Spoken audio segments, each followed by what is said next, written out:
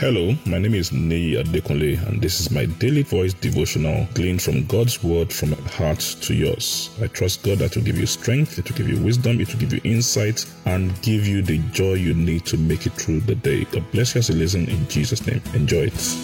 A lovely day to you in the name of Jesus. We thank God for His grace. We are still talking about discovering what matters most. Discovering what matters most.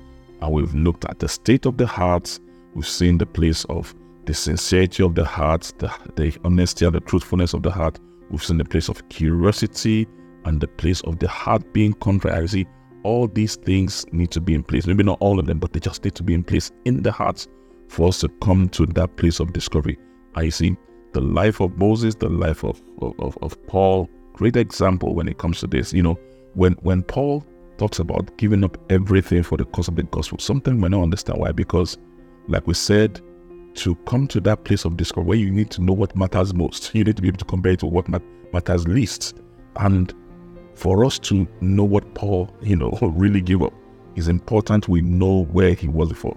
Now let's read the Bible in the book of Philippians chapter 3, verse 4-7, Philippians 3, 4-7, Passion Translation, and see where Apostle Paul was coming from before he met Jesus.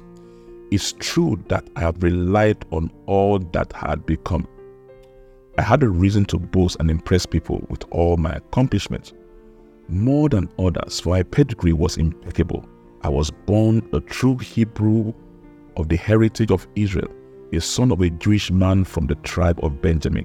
I was circumcised on the 8th day after my birth, and I was raised in the strict tradition of Orthodox Judaism, living a separated life and devoted life as a Pharisee. Verse 6, as concerning the righteousness of the Torah, no one surpassed me. I was without a pair. Furthermore, as a fiery defender of the truth, I persecuted Messianic believers with religious zeal. Yes, verse 7, yet all of these accomplishments that I took to my credit, I have now forsaken them and regard it as nothing compared to the delight of experiencing Jesus Christ as my Lord. Now, that is what you call an intimidating city. So Paul was telling us where he was coming from, the Saul of Tarsus, extremely impressive background in the natural.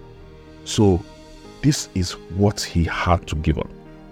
So this was, and believe me, this is important, but when it came to coming to understanding Christ, he understood that the experience of Christ was much more important than this.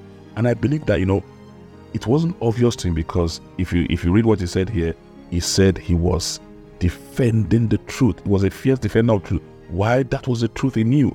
He taught the truth about Judaism and everything was what he knew. But when he met with God on that road of Damascus, particularly those 3 days where he couldn't see anything, I believe God was showing him things. I believe he was discovering things about God, and he knew that, listen, obviously there's a greater truth. Obviously there's something more important than this thing I'm giving my life to. And he yielded his life to it. And the only reason that this could happen was because Paul was sincere and was truthful. Now, you couldn't have called him curious, you couldn't have called him contrary because he was arrogant about it, but he was sincere. He was doing this out of sincerity, and he was truthful about it. And God, based on that, met him and changed his life. He had that offering and he took it. I pray in the name of Jesus that no matter how colorful our past have been, no matter how wonderful our accomplishments have been, that at the sight of greater truth, at the discovery of greater truth, we'll always give in to what matters most in Jesus' name. God bless you. Enjoy the rest of your day. I'm sure the word you heard today has been a blessing to you. The way we maximize God's word, the effect of God's word in our life, is by putting it into practice and by sharing it with others. Please ensure you put this into practice, and please share it with others. And I trust God that the full benefit of the word will be seen in your life in Jesus' name. Thank you very much, and have a wonderful day.